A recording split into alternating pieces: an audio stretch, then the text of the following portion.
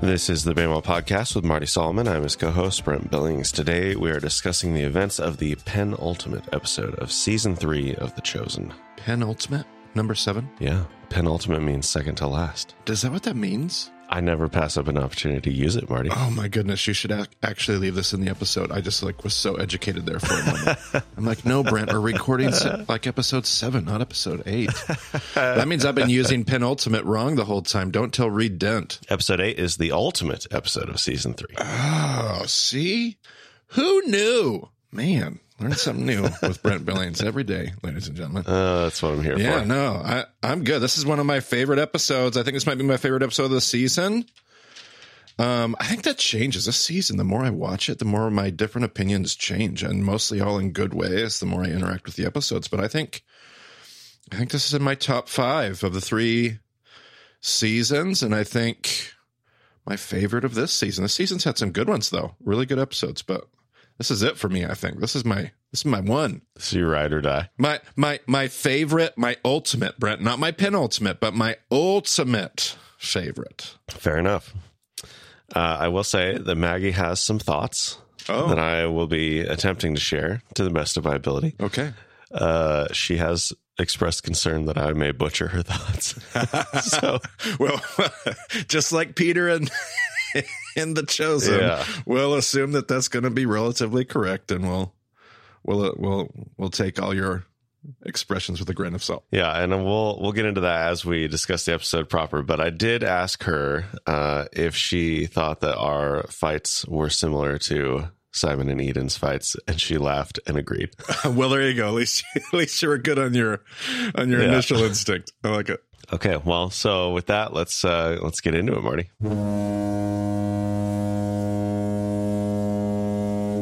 So we have Jairus going through the story of Esther with his family, and then we see Zebedee doing the same thing with his family, plus Barnaby and Shula, which is a nice little touch. Yeah, it took me a while to figure out who was there, but I caught it, and that was wonderful. Celebrating Purim. Yeah. Mm-hmm. And then we see people coming out of their houses and greeting each other and speaking blessings, doing all sorts of stuff. And then we see Simon throw a large pot down from the second story of whatever, I guess it's his house. And he screams and pretty intense emotions. Yep. Good opening. Like I said, the writing's good. They always jerk you around from like, oh yes, everybody's celebrating Purim, to like the depths of frustration and despair and anger, and did it to me in the opening scene of this one. Yeah. And so Maggie was thinking that Eden wasn't necessarily trying to keep it from Simon. Like, she says that line, like, I thought I could keep it to myself. But Maggie's perspective on that was that she wasn't necessarily trying to keep it from him so much as every time, like, she was kind of looking for an opportunity at various points where she could share. Yes. And that space never materialized. Every time there was an opportunity, like there was some kind of interruption. Yeah, agreed. I was actually surprised to hear her say the line that you referenced, because that's how I was perceiving it the whole time. And I thought the line was actually well placed, because there's probably a little bit of a dance, a tension, a combination of both of those realities, right? She's struggling with sharing it. She's trying to internalize it. She's also trying to share it. I mean, that's very true to our own experiences, where we're a hot mess between two extreme opposite positions. And so I appreciated that line when I heard it. My initial reaction was, wait, what? And then, because I definitely have seen it, that way that Maggie describes it. Like, she was trying. Boy, she kept trying to bring it up 3 or 4 times, and they kept getting interrupted by something. Yeah, and so in the middle of Eden's grieving, like, the ministry is so successful and so exciting. And, I mean, even in the moment where she has, her overflow of, like, I can't take it anymore, I've got to tell you about it. Like, Simon is very excited about what just happened. Yeah. And like Maggie was commenting, like, it's very difficult to be the wife of someone in a time-consuming ministry. Sure. It feels like there's no time or space for her struggles or grief. Everything else feels like it's more important, and lives are being changed, so it feels selfish to want to take from what God is doing somewhere else and focus on her. How much more so with Jesus, right? Yeah. Right. And it can be incredibly lonely, but especially so in times of grief. Yep. And, you just kind of feel unseen and unheard in light of the, quote unquote, bigger, more important ministry. Yeah. And yeah, like there are those moments where Eden is trying to share, but there's just these constant interruptions. They have visitors, they have guests, they have like Jesus coming into, like they have their meetings at her house. So like all this stuff is just happening all around her. And I don't know, like they do obviously get pregnant at some point. So they have to have some amount of time alone, but it's just so minimal that every time Simon's home, there's other people around, and they just don't have that space where it's like the kind of space where you get to get through all the small talk and all of the events, and you've talked through everything, and then there's that awkward silence, and then somebody's got to say something, and then she has like, okay, I feel like now I can share because we've done away with all those pleasantries. We've finished all of that. Yeah. So she tries to push it down and keep her feelings to herself. Like, what is she gonna, like, she has those moments like where people come in and she just flips a switch and goes into host mode. And like that takes a lot of emotional energy to do that. Yeah. Like it happens so fast. It's like, oh, that was so easy for her. But no, like internally that takes such an immense amount of energy. And eventually it bursts out. And Maggie was pointing out, like when you have a miscarriage and you don't have any other kids yet, there's this extra fear of like, what if this is just how it goes for me all the time? Right. Yep. So like we had a miscarriage before Darius, and like Maggie dealt with that fear for a while. I mean, I think it was another 3 or 4 months before we got pregnant again. And then, the whole 9 months of Darius, like she was just waiting for something to go wrong. Yeah. So, and then we had another miscarriage after Darius, before Torin. And that was obviously hard, but not quite as hard as the first one, because she knew like, even if nothing else works, we have Darius. And like we did successfully have Darius. So it's probably possible, but there's just so much fear around it. Right. And yeah, Eden's in the midst of that. And we'll find out more about why those fears are. I mean, I guess we can just say at the end, when John and Simon are walking together, Simon mentions that the doctor told Eden that there was so much damage in the midst of her miscarriage that she might not be able to have kids again. So it's not just an irrational fear. Right. Not that it's irrational, but like she has good reason to fear. Sure. Is what I'm saying. Yeah, absolutely. So yeah, it's a tough situation. Yeah. Obviously. Yeah. Well said. Well said, Maggie, through Brent. Well, we'll see about that. I don't.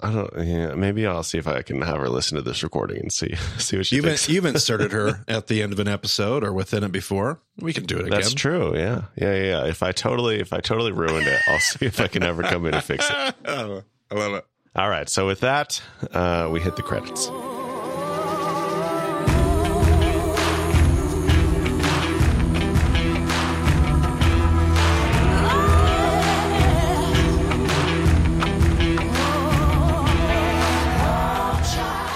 So we see Andrew and Philip walking on a road. Philip's walking slowly and trips. It seems like this is actually after they've gone back to the Decapolis. Yes, they're on their way back, I feel like. Yeah, initially when I saw this, I thought that they were on their way to the Decapolis, but I guess it makes more sense why Philip is a little brokenhearted. Finally get to see Philip's humanity. He's been such a rock of spiritual maturity, and you're finally like, all right, this is where he gets to be a baby. I like it. And Andrew, of all people. Andrew's the one speaking sense, and oh, goodness. So Philip kicks a rock and trips over it and probably broke his toe. When I first saw this episode, I did not understand that experience, but I have since broken a toe, Marty, and so I I now know how he feels. About that. Yeah, right. Can now relate to that experience. So they get to the house. Judas is packing up food for Purim. Andrew's like, he didn't even know it was a holiday. Like, he's just totally distracted. And he explains how they made things worse when they went back to the Decapolis by telling the parable of the banquet. And Thaddeus bursts in at this point, calls them to celebrate, and they're just like, they're totally strung out. They don't know what to do with this situation. Yeah, one of the things I liked about how, they're in here talking with Judas, all these characters, initially Andrew and Philip, and I love how they depicted Judas's like cultural wisdom. Like he said, well, tell me about the story. Tell me about the parable you told. And so they told the story of the parable of the banquet. And Judas immediately is like, oh, well, that probably wasn't received well at all. Like Judas is this more, I want to say worldly. I don't mean that in an overly negative way. I just mean he's been, his past life, his vocation has put him in this, again, it's a part of his character development. And then out of that conversation, like part of what's rising to the surface for me as I listen to them talk is that this doesn't have this cultural wisdom that Judas taps into, and maybe even doesn't realize how far he's tapping into this cultural wisdom. It's about how like the abstract content in and of itself is not the point. It's not like if you get the content of the parable or the content of the teaching or the content, it's not that. It's like, it's about the people. It's having this awareness of the people that you're talking to, who they are, where are they from, what is their story, how does the content hit them?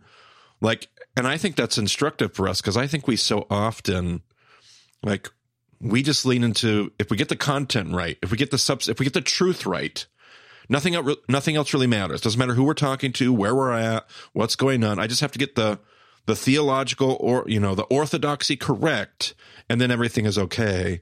And I like that scene because it made us think about, it provoked some critical thinking in that, it's not just about the content of the parable. It's about how the parable is used and why and who you're talking to and that cultural wisdom of what it means to talk about theology and bring the kingdom in your immediate context. So I really appreciated that. Yeah, he's his job has taken him many places. I think not necessarily a lot, but some of the disciples don't have a lot of experience with a variety of people as Judas has. So it's good. Let's see. Then we have Thaddeus bursting in, and he calls them to celebrate. Purim, like this is like we see families celebrating together. But this would be like a whole community celebration, basically? Is that what we're... Absolutely. Yeah. And almost all your festivals, I'm trying to think if there's an exception. All your festivals would have been very large. In fact, if I had a critique, like you mentioned Barnaby and Shula with the family of Zebedee, if I have a critique, it probably is that's not even big enough, as they've depicted a lot of these parties and celebrations. Sure. These weren't intimate family celebrations and gatherings. These would have been multi-family, definitely extended family. You would have had, many, many, many people, not just little solitary family units like we're used to in Western America culture. But so if there's anything, it would be that I would actually say. Yeah, I forgot to mention that in that earlier scene, but yeah, like them sitting around the table is what I've always imagined for this holiday. But then for them to finish that story and then go out and celebrate, in front of the house was interesting. So, right. Yep. Yeah, it makes sense though. Yes. So then we're over with Matthew, who's reading with Tamar. Thomas enters the house. Everyone else comes in. They find out that Kaphni, Ramah's father, is not a believer in Thomas. And in spite of that, Thomas still has a little bit of hope because Ramah is still there with him. She's working on him, whatever that means. So they're, hopefully, I don't know. Maggie made a comment on this part of the episode too. She's like, I don't know if they're actually ever going to get together. That makes me sad. I was like, well, I don't know either. We'll find out. It's a perfect opportunity to work. If for some reason she had to get worked out of the storyline, it's the perfect opportunity to do it. I don't know. I'm assuming she's coming back, but oh man. Yep. I didn't think about that. I love Nathaniel's. I love how they made, they didn't take the bait to make, to overdo the Peter is such a blunt person. He always just speaks without thinking. They've kind of made that Nathaniel. And I just love Nathaniel's like blunt, straightforward. Like it's been there all along. It's just gotten a little bit more appropriately obvious throughout some of those things, how he addresses Thomas. Are you embarrassed? I just love that part of his character. Yeah, I love it. It definitely is me sometimes. So then they're kind of talking about the situation that Andrew and Philip have stirred up, and Big James thinks that Jesus should not be intervening on behalf of the Gentiles. And Tamar's like, hey, I'm sitting right here. He's like, well, you're different. And then Philip quotes Isaiah 42. Yeah, back to being Philip again. I like that. Okay, yeah, he has his moment. Right. And Matthew makes a comment that he's been studying Jesus's genealogy, and it contains many Gentiles. I did love that. Very Bema-y of him to say, so I loved everything about that. So eventually, I think Mary makes a comment. She's like, hey, why don't we just go ask Jesus about this? And everyone's like, oh, yeah, that's a good idea. Yeah, it was particularly Big James that says, and I actually wrote this in my notes, like this has been something that's come up a few times. He says, she's right, and they leave. And this happened a few times, and I just made note of it because it's culturally significant that Mary has a voice, and they listen to her voice, they consider her voice, and it's been more than a few times where she's been the one that's made a decision where they've respected that. They've said she's right, and not in like a mansplaining, like I have to say she's right. And again, I don't think this element in The Chosen has been perfect. Historically, it's going to be tricky with the patriarchal culture they live in to portray that necessarily. But I just think they've done that really well. And that component, I don't know how intentional it is on their part, but that men in that setting would listen to Tamar or to Mary or to any of those women or Rama and look to them for expertise, that she would say, hey, this is what you should do. And they would, it was almost a corrective. Like, you're all arguing about this. You should go. And they allow her to say that and say, yes, she's right. Let's go do that. I actually find that at different moments pretty refreshing. But it was also a shrewd comment on her part, because she's trying to get them out of there because she wants to talk to Matthew about the tassels that she found. True. And so she sits down and brings it up, and he is like just immediately offended and panics and storms out. Yep. And, not how Mary probably thought that was going to go. Yep. So then we get a short scene with Shmuel interviewing someone who had an encounter with somebody. Turns out this guy was swindled, wasn't Jesus after all. Shmuel's disappointed. And the guy's like, what do you don't care about this guy taking advantage of me? He's like, nope. Well written, though, because it takes a while for, like, he's telling the story and it's a Jesus, and he heard a sermon and he gave money, and now he feels swindled. And I'm like, oh my goodness, this guy was here for the Sermon on the Mount, and now he gave a donation. Now he wants his donation back. And then it becomes clear it's a different Jesus in a different setting. And he actually was conned. He was swindled. And I thought, okay, it had me going too. I'm right there with Shmuel about halfway through that exchange. Okay. Well, that's good. Yeah. At the end, he makes a comment that the guy is looking to assemble an army at Beersheba. Yeah. I was like, oh, yep, definitely not Jesus. Different Jesus. So then we're at the temple, and someone... Did you notice the menorahs in the background, Brent? Did you notice? At the temple? Yeah. I did not. They had the big 40-foot Hanukkahs in the background sticking up over the walls of the Temple Mount. And so I was like, oh, check that out. It's a sign of what time of the year that they have placed it, and a little historical detail. Another one of those details they did not have to add, and they did. And they're actually, I paused it. They're only there for like a second and a half. And I paused it to see if they were Hanukkahs or just menorahs. Did they have 7 branches or 9? And they actually had 9 branches on them. So I thought, hey, and I loved the visual because that is how I understand they would have looked as well. So I just really... Another one of those historical details. Well done on their part. I loved it. Okay.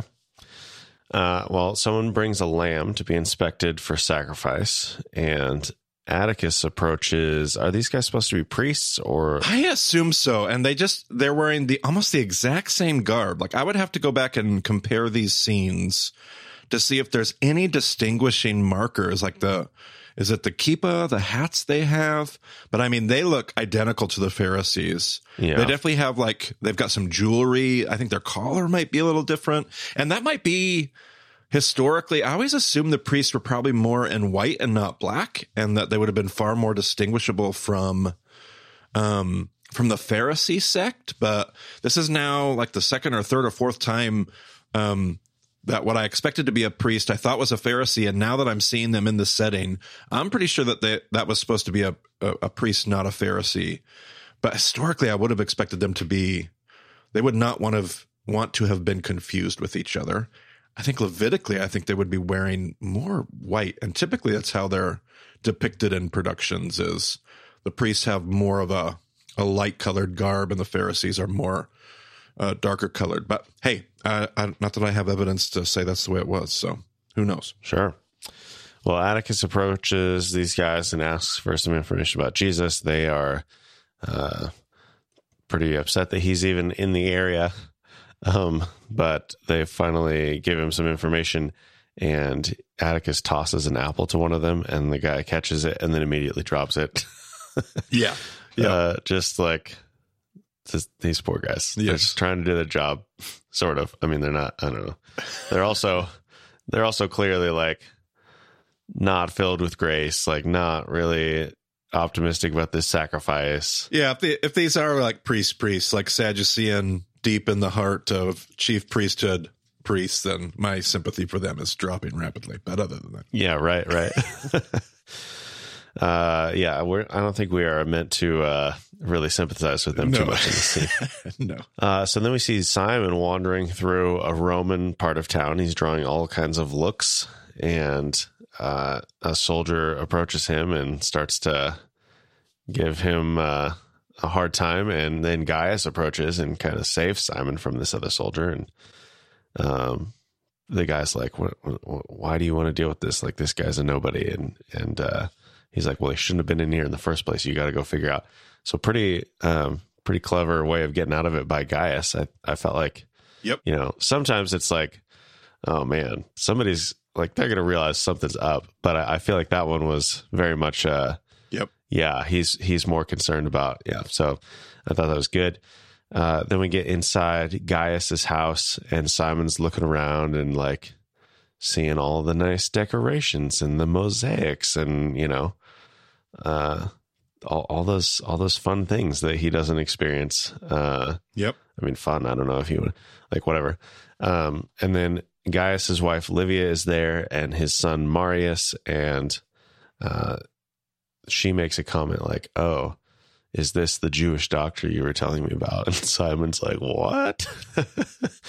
And I, you know, Simon's trying to be respectful, but like the whole thing is kind of like, whoa, very revealing. Right. Like something is going on for Gaius. You know, he's been putting on a good front, but he's coming home and he's talking about Jesus. So eventually Gaius is like, I got to get you out of here. And then on the way out, Simon sees Evo, who's the servant boy, as he's leaving. Yeah, and there's an exchange they have there where, so he knows our story, and he says, you know, not all of it. And it's there I realized where they were going to head with that. I'm like, oh, they're going to make this servant, you know, his own son from this slave relationship. And again, I don't think we get that from the biblical text, but a clever way to weave those details together to explain that reference, that usage of the closeness of the relationship that I referenced in whatever the last episode or a few episodes ago in the biblical text, the word that's used there to speak of what kind of a servant he is. And so it was an interesting way to put that together as far as narrative goes. Yeah. And later, like Gaius, when we see Gaius escorting Simon through the streets, Simon confronts Gaius about Evo, and he's like, something's going on there. Like he's not in a good spot. And Gaius confesses the family connection at that point. He says, I can no longer pretend that he's not my son. And there's just a lot of culture sharing in this scene. Like yep. Simon is explaining what shalom means. Yep. Gaius is trying to explain like how relationships with servants work. And he's like, initially it didn't bother me, but then, Yep.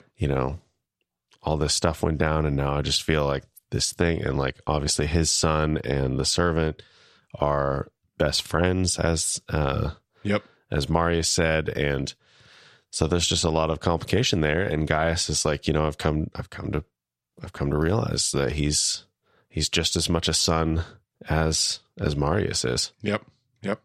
So then we're back with Matthew, finding Mary and apologizing for his outburst. And then we have a big flashback scene. We see Gaius. Even before that, some of the things I caught about when he comes in, as he's got muddy feet. Oh yeah. He went to go do what he says Jesus gets away whenever he's, trying to figure stuff out. So I figured I would, he's following Jesus's model, and Matthew is deliberately changing. Like, he never would have stepped in mud. And slowly over the course of this last season, especially, but the season before, like Matthew, he's still Matthew. I hope, and I assume he always kind of will be. He's always going to have those characters, but he is changing, though, his aversion to certain things, his ability. And I love that transformation. It's not purely a physical transformation, but his whole character, his countenance. Like he would walk in with muddy feet and be like, oh yeah. And he takes his sandals off, and you can still tell he still does that thing with his hands, his germaphobe thing with the hands. And yet, well, and I think he made some kind of comment, like he tried to go out, and almost immediately he found himself trudging through the mud. And so then he came back. Like, he wasn't out there that long. Sure. Right. But to even have him come in with muddy feet. I mean, season one, Matthew, he steps in one little thing, and he goes back home and changes his entire pair of sandals. So I just thought, man, what an interesting way that his character is developing. But anyway, you were getting into the backstory. My favorite part of this entire episode, I'll just say before you even get into it, like, this for me fits in the same category as the bridle from earlier in the donkey bridle from earlier in the season. Sure. It's like this sensationalized, obviously not in the biblical text, and it feels, but it's not ridiculously sensationalized. Like, it's not like hard to believe, over the top. And I'm still unsure about the bridle. I'm like really hopeful that I'm going to be fine whenever that loops back around somehow. But this one, I'm just all in. Like, this piece of backstory, this whole thing, I just found this particular sensational story, I just found so unbelievably moving, and loved it. Just loved it. One of my favorite parts, my favorite scenes in the whole thing so far. Yeah. So it's this guy, whose name I think is Matthew as well. Yeah, I caught that too. Absolutely. But Gaius is on guard next to Matthew's booth, and this guy comes up and they're talking about his debts.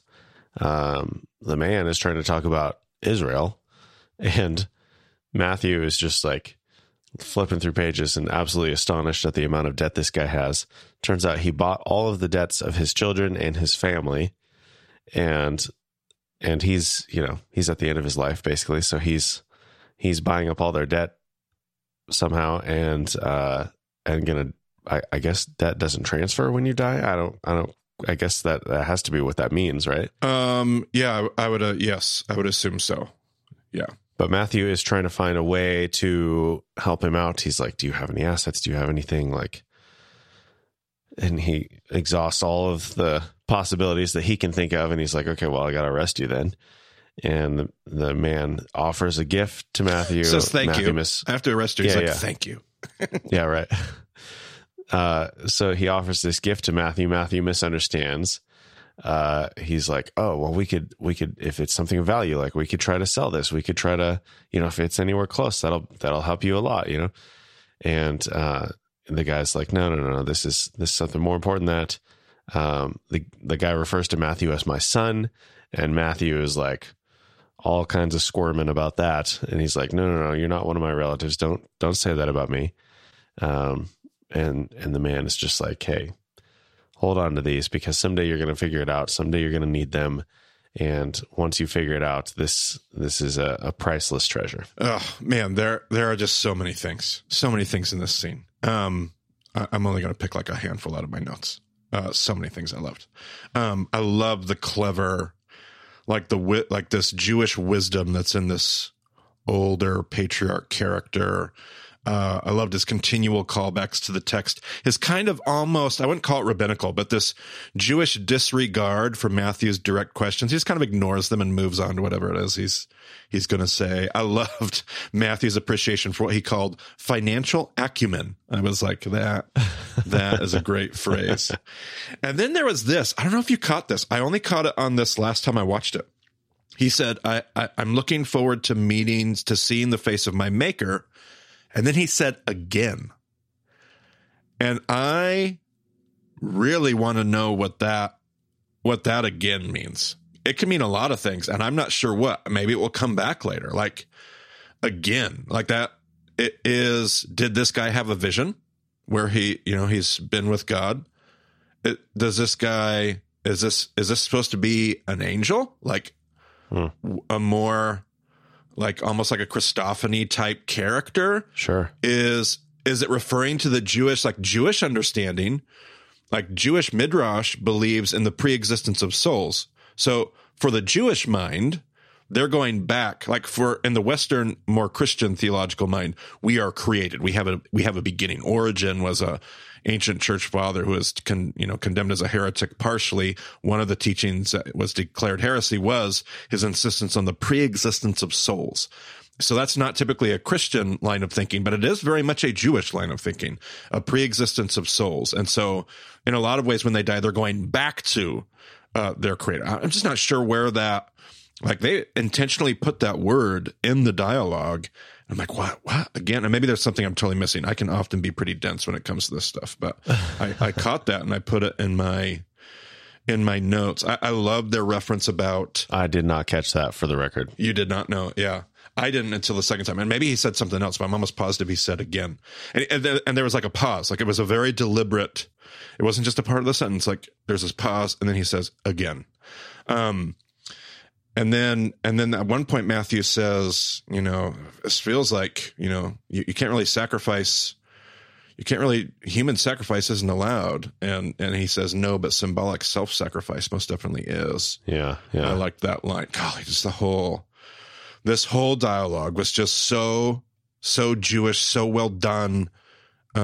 Obviously, meaningful for just the backstory. I just loved it. It's one of my favorite scenes. And it's not over yet, because I would tag on to my favorite scene, what Mary's going to say when they get out of the flashback and all that. Yeah. Mary's monologue when this is over with is one of my favorite monologues of The Chosen. Like she has it's not long, but it's this short little theological thing about redemption and us finding ourselves in there. And I just thought it was fantastic. Yeah. So the flashback ends and Mary is explaining to Matthew how the man was actually offering his faith. Oh, and, such a good line. You would think Matthew wouldn't even get the analogy, but it doesn't seem like that's his problem. No. It seems like what he doesn't understand, or what he says, is he doesn't understand why somebody would want that for him. Yes. Mary goes on to share, the story of how she nearly ended her life, but she was redeemed, and she knows that Matthew has felt unworthy this whole time of ministry with Jesus, but he needs to start wearing tassels. Yeah. And feel accepted. Yeah. Yeah. And I just wrote down the power of story between Matthew's story, his backstory sharing with Mary sharing her own story that was pretty dark, and the redemption she went through following the dove. Like I just thought, man, there's something about when we hear the stories, and maybe that connects to the sensational nature of these other two things I'm talking about. Like our stories are sensational because that's our experience with God. And that's why we find each other's stories shared honestly and vulnerably so powerful. And they really, really are. So I wrote that in my notes. Yeah. And I think it's actually in the next episode. But Salome is talking to someone and makes a comment about these past 2 years. Yes. Something along those lines. Yep. So Matthew has been feeling like very much, he knows he's a part of the group, but feeling like an outsider for 2 years. Yep. And Mary's like, enough is enough. Like, if you don't understand that you are a part of this group in every way at this point, like, come on, man. Yep. You gotta accept your your place here. Coming from Mary, especially based on the last episode's conversation with Tamar, like Right. where she had to accept that. Now she's able to pass that on to Matthew. I love that. Yeah. Beautiful. So then we see, Thaddeus is trying to explain to Matthew how to attach the tassels, because I guess Matthew has never worn them, or at least it's been a very long time. And Matthew's asking about the meaning of the tassels. Thaddeus is kind of explaining that as he walks him through how to attach them. Matthew is completely embarrassed to take off his outer garment. Nathaniel interrupts him at one point and does not get what's going on. Yeah. Thaddeus is just grinning ear to ear, facing away from Matthew, which is great. But what I don't understand about the whole interaction is there a whole bunch of people walking around behind them. It's like, why is Matthew not embarrassed about those people who he has no idea who they are? Yeah, I think it's the proximity and the fact they're actually conversing. In their culture, you would not have leered or peered or looked at.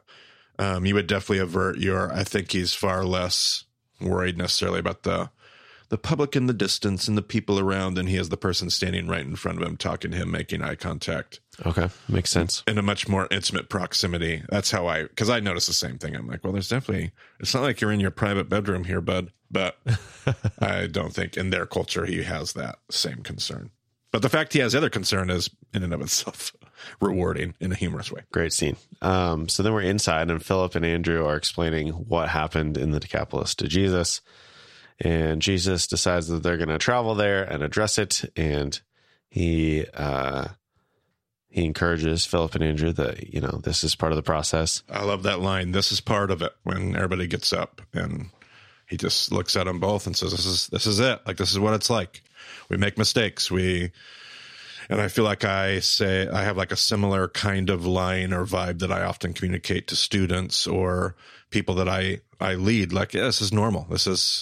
We're gonna do this. I just appreciated him consoling them in that way, and not blowing it off, but addressing, no, it is what it is, and this is part of what it's going to be like. We're going to make mistakes. We're going to screw this up. We're going to have the best of intentions and still tick off everybody. And knowing that they're 2 years in at this point, it was such a momentary line.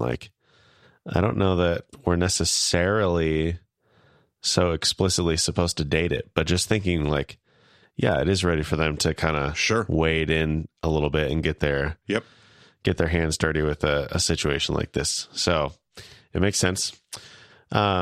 Jesus asked John to have a word and asks him to stay behind and wait for Simon. John is not really having that. not pleased with Jesus' decision in that moment. And did you catch what Jesus said about we don't need numbers. We don't need all this stuff. It's not like we're going to have strength in numbers, but right. So what we're dealing with here is hard hearts. And I don't know if you caught this reference, hard hearts like that of granite. And that's why we need, Simon, which I'm just now realizing he's not even called Peter. I think I keep calling him Peter here and there in my commentary. You do. Oh, my goodness gracious. My apologies for all of those episodes that I have done that, because we haven't gotten there yet. And I just love that connection between, he's talking about hard hearts, and he keeps saying it, hard hearts, like hearts of stone, like granite. We need Simon. And I'm like, oh goodness, this is going to come back. I thought that was very, very well. I'm assuming that's all intentional, and that's very well. I think I can see where they may be headed next season, and why Peter needs to be on this trip. And I think I can see how they're going to weave this together. And I really, really like it. I really like what they've done. Well, and I think probably also a little bit of a tie-in with Jesus not necessarily being a carpenter, as in wood only, but a more general craftsman, stone mason kind of thing. Yep. Yeah. So then we do see that the group walking on the road, and Matthew's shown with his tassels here. So he got that figured out, got that set up, and little travel montage to tie things together. Yeah, and the tassels are subtle. I think in general the whole nobody else points it out. I'm assuming they would have seen it at some point, but they don't make a big deal about it. It's okay, Matthew's doing this now. Yep. Then we're back with Mary and Tamar working in the house, and Simon enters, and then he leaves, and Zebedee comes up and finds Simon, and he's like, why are you still here? Simon didn't know about the trip. He's like, you've been really disconnected, and, you got to do this and that. And Simon is like, you rebuke me. Yeah, right. And he's like, don't play games with me, Simon. So Salome and I were at your... What was that word? Is bris. That's where they do the circumcision. Yeah. So then John comes in and starts arguing with Simon, and everybody's watching from the background. And John eventually strong arms Simon into going and catching up with the group. Yeah, they definitely don't have the friendship. I've always been taught, and I don't know if this is necessarily explicit in the scriptures, but I've always been taught that John and Peter have this really deep, abiding friendship. John and Simon. See, now I'm going to be really conscious of what I'm calling him. But Simon and John have this deep, but as they've depicted in The Chosen, they don't yet. And maybe they'll bring this together much later. But at this point, Simon and John definitely have almost an adversarial. We grew up together, almost competitor, fishermen, and that has not taken shape yet. But who knows if it will? Well, and we do kind of see that, like when Simon and John are walking together. It's forming. They're maybe. arguing. Yep. Yeah, they're arguing, and then Simon is like, "You're right." Like I feel like Jesus. He can heal people from a distance. Like remember, back in this other story, like, and then John, in his final moment of just. His final moment of ignorance, he says, why would you be whining when you have somebody like Eden? And and that stops Simon in his tracks. And then Simon, talks about how Eden wasn't safe while they were gone. And then John, like it breaks through for John. He begins to understand. He's comforting Simon. This is where Eden. This is where Simon mentions that the doctor told Eden she might not be able to have kids. And Maggie made a comment on that. She said the whole line of thought where she thought she could keep it to herself, if it was so bad that that the doctor's telling her she might not be able to have kids again or conceive again, I think is what he said. She had to have been farther along. Because typically if you're super early in your pregnancy and it's hard to say, like Simon wasn't there, she's alone. So nobody's going to notice that, she is or is not avoiding Simon for 7 days. Yep.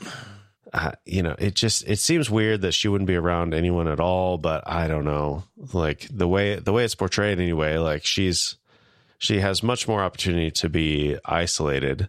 And for people not to realize, what's going on in general. On the flip side, we also made comment of how much blood was in that, how much blood they commented on in that scene. Right. And maybe it was so traumatic clinically, medically, that was the concern. Who knows? Yeah. And so that's what made Maggie feel like she had to have been fairly far along at that point for it to be that traumatic. Probably. Unless there was, I mean, that would be typical.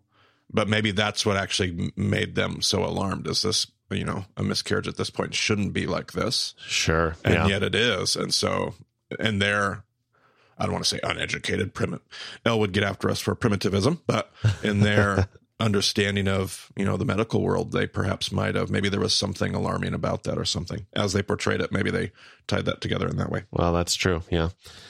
So, Maggie was just left longing for a little bit more of a timeline to understand, what exactly was going on. But anyway, so Simon makes this comment he heals total strangers while I gave up everything for him. Then they get closer, and I guess I should jump back for a moment before we finish the episode. So we're with the crowd. Leander is watching. He sees Jesus approaching. And he goes and talks to him and starts explaining the situation. And then these two other guys come running up. One of the guys is a deaf and mute man. Jesus heals him. Leander's astonished. Jesus charges all of them to be quiet about this healing, which is hilarious in the context of the next episode. But another man comes riding up. He confronts the group. This guy was Nashon. He's a Hellenistic Jew. Yep. I think we determined. Very much so, yes. So he confronts the group and wants to know why they're teaching the children all of these crazy things. And then Philip and Andrew run up the hill and they find a very large encampment. Yes. And then we get the disciples helpfully identifying groups as they approach. So we have a Syrophoenician group come up and they ask for a sign, or, maybe just some food at least for the time that you've wasted, or why don't you just leave? And then we have some Nabateans come up and they're mocking Jesus for the low number of people that he has with him. Which who knows? Large crowds. Yeah, and who knows where they're supposed to be in the Decapolis, because, those are opposite geographical ends entirely. Syrophoenicians are going to be all the way northwest on the coast. Nabateans are all the way down in where Petra and South Jordan is today, and even more south of that. So far southeast, they're literally on opposite ends, and they're not that they wouldn't have those people groups in the Decapolis. They very well could have. I'm not saying that's not historically plausible. It's definitely depicting the diversity of people groups and the collision that is in the Decapolis. And in this whole thing, you mentioned the Messianic secret. He tells them not to tell anybody. They're staying true to the biblical text, and they're also tying together in this episode and the next episode. They're tying a lot of biblical content into one scene, which I have no problem with, to be honest. Yeah. There's a lot of things that I wouldn't necessarily depict, or I don't see it happening that way, or that's not how I teach the Messianic secret or whatever. But they have actually taken a lot of gospel content. They're actually going to get a ton of mileage by cramming a ton of teachings and a ton of stories and a ton of, I think they're going to put the feedings together, I'm assuming, because they're in the Decapolis. They do 12 baskets. This is a feeding of the 5,000. So it seems like We'll talk about that. All right. But yeah, no, there is in this episode, and especially in the next episode, there is an astonishing amount of text. Sure. Right. Absolutely. Which I like how I've been wondering how they're going to make up some miles here. And this could be how they did it. Cause I'm fine with it. I'm fine with how it's depicted.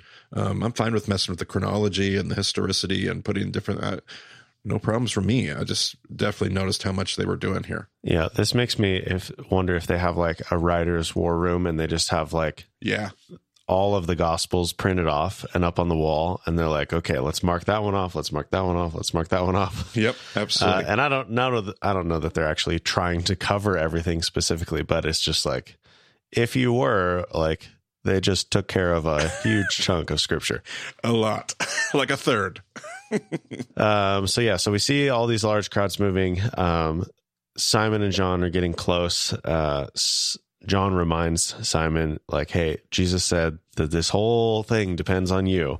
And Simon gets there and sees Jesus and starts running towards him. And is that the episode? Is that the final? Is that the closing? That's it. Simon running to Jesus. Roll the credits. There you go. It's a beautiful little symbol of what's to come, I think. Yeah, absolutely. It's hard not to get immediately into the next episode. They just set the stage, and I'm chomping at the bit. I'll have to wait till next week. Well, Marty, spoiler alert, you and I can get right into the next episode.